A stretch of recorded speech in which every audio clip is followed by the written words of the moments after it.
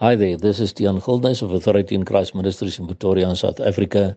It is Sunday, the 9th of April 2023, and the verses which the Lord laid upon my heart to share with you all today come from 2 Corinthians 4, verse 1 to 7, which read as follows.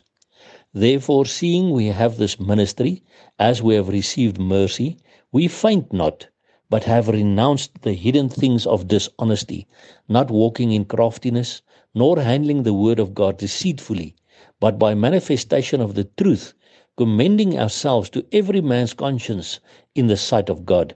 But if our gospel be hid, it is hid to them that are lost, in whom the God of this world hath blinded the minds of them which believe not, lest the light of the glorious gospel of Christ, who is the image of God, should shine unto them.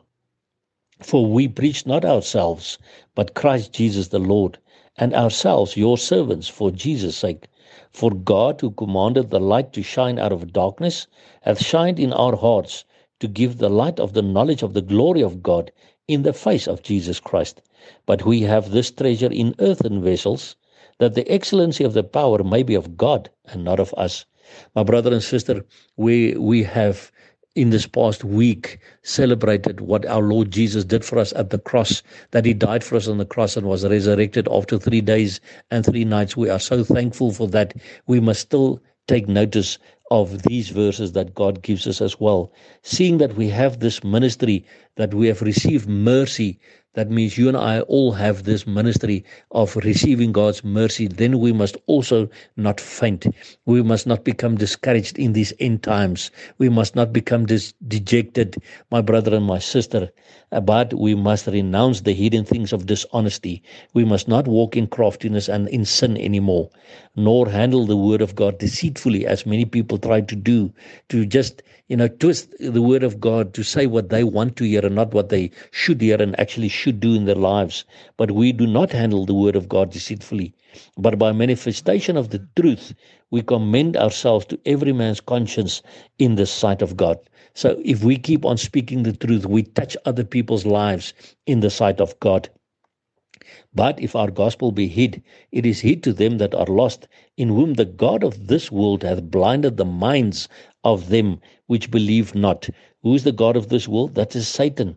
Lest the light of the glorious gospel of Christ, who is the image of God, should shine unto them. But my brother and sister, we should keep on preaching to these people. We still have the instruction to make disciples of all nations. And that is why verse 5 says, for we preach not ourselves, but Christ Jesus the Lord, and ourselves your servants for Jesus' sake.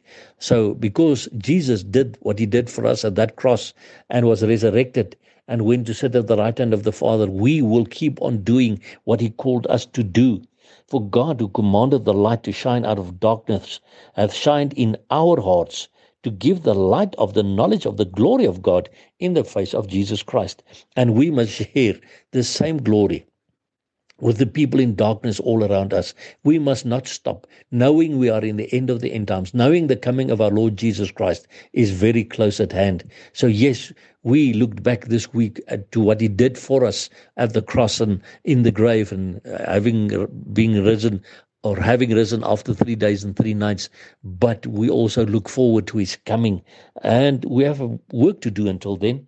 And that's why verse 7 says, but we have this treasure in earthen vessels, so that the excellency of the power may be of God and not of us.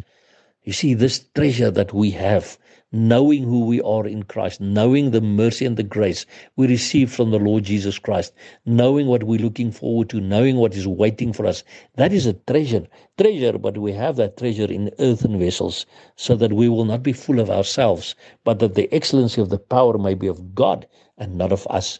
And my brother and sister, so we must stand in this ministry that God has called you and I into, but we must stand in his power, and we will keep on crying out until he comes. Maranatha, come Lord Jesus.